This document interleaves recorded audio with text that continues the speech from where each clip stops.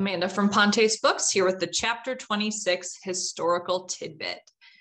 Today's historical tidbit draws to a point in the story where Edward is writing a letter.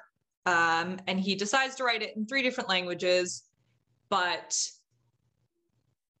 that was not a historically accurate moment in time because obviously Tom and Edward did not actually switch places. So we're looking at that in general, but tying it to history, we're looking at what letters do we have from Edward VI. So there aren't many, but there are some. And so I picked just a few examples to focus on for today. So again, that moment from The Prince and the Pauper can be kind of captured here. But I have a plan that shall write us both. I will write a paper in 3 tongues, Latin, Greek, and English, and thou shalt haste away with it to London in the morning. Give it to none but my uncle, the Lord Hertford. When he shall see it, he will know and say I wrote it. Then he will send for me. So that's Edward speaking about how he's going to write this paper or this letter in 3 different languages, Latin, Greek, and English. So I know in previous episodes, we talked about the languages that Henry VIII could speak. I think we talked about a little bit about what Edward would have learned in school and what he and Tom had in common. So he could speak all of those languages well enough to write a letter. So that would probably be historically accurate. But again, he did not actually write a letter to Lord Hertford claiming who he actually was. So here is a visual. If you are watching the video, you can see the actual, I guess, screenshot, picture, whatever you want to call it, of the letter from Edward.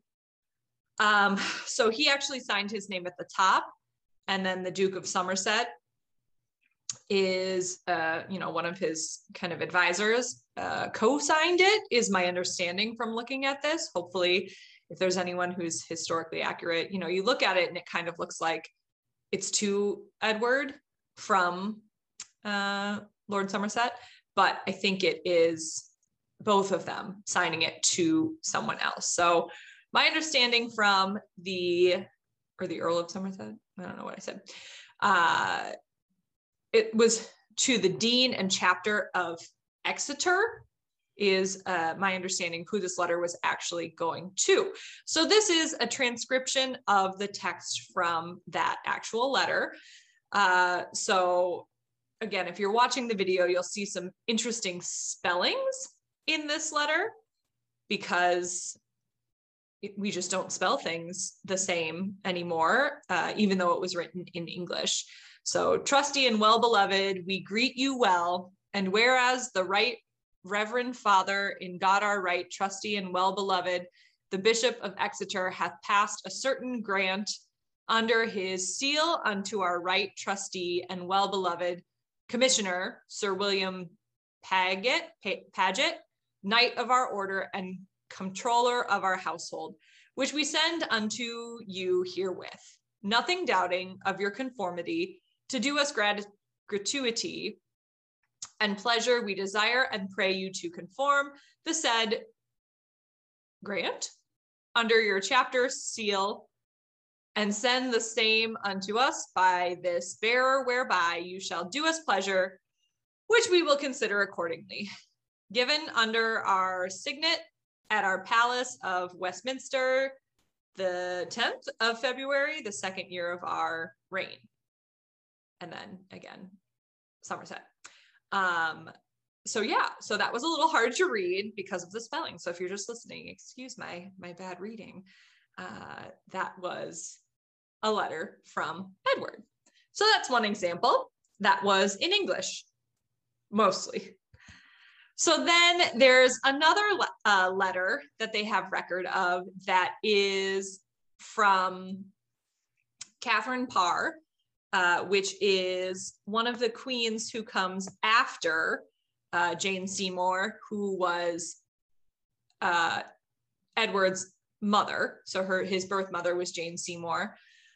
So Catherine Parr was a queen that came later. So this is a letter that was originally written in Latin and then was translated to English. So you'll find it makes a little more sense to us modern day because the person who translated it into kind of modern day English. So here's a letter. As I was so near to you and saw you or expected to see you every day, I wrote no letter to you, since letters are tokens of remembrance and kindness between those who are at a great distance. But being urged by your request, I would not abstain longer from writing. First, that I may do what is acceptable to you, and then to answer the letter you wrote to me when you were at St. James's, in which first you set before my eyes the great love you bear my father, the king, of most noble memory. Then your goodwill towards me, and lastly, your godliness and knowledge and learning in the scriptures. Proceed, therefore, in your virtuous course, continue to love my father, and to show the same great kindness to me, which I have ever perceived in you.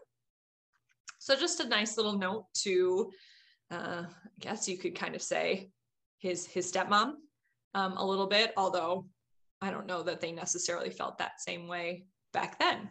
So there aren't a ton of letters from Edward, but there are a few that we have examples of. And in this case, we saw an example of one that he wrote in English and Latin, although it was translated.